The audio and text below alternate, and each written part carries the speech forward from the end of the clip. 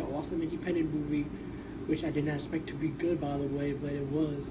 It's called The Other Side, and it came out in 2006. Just to let you know that.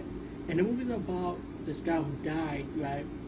But then he came back to life, but him and his friends that was with him ended up being hunted by these three bounty hunters from hell called the Reapers.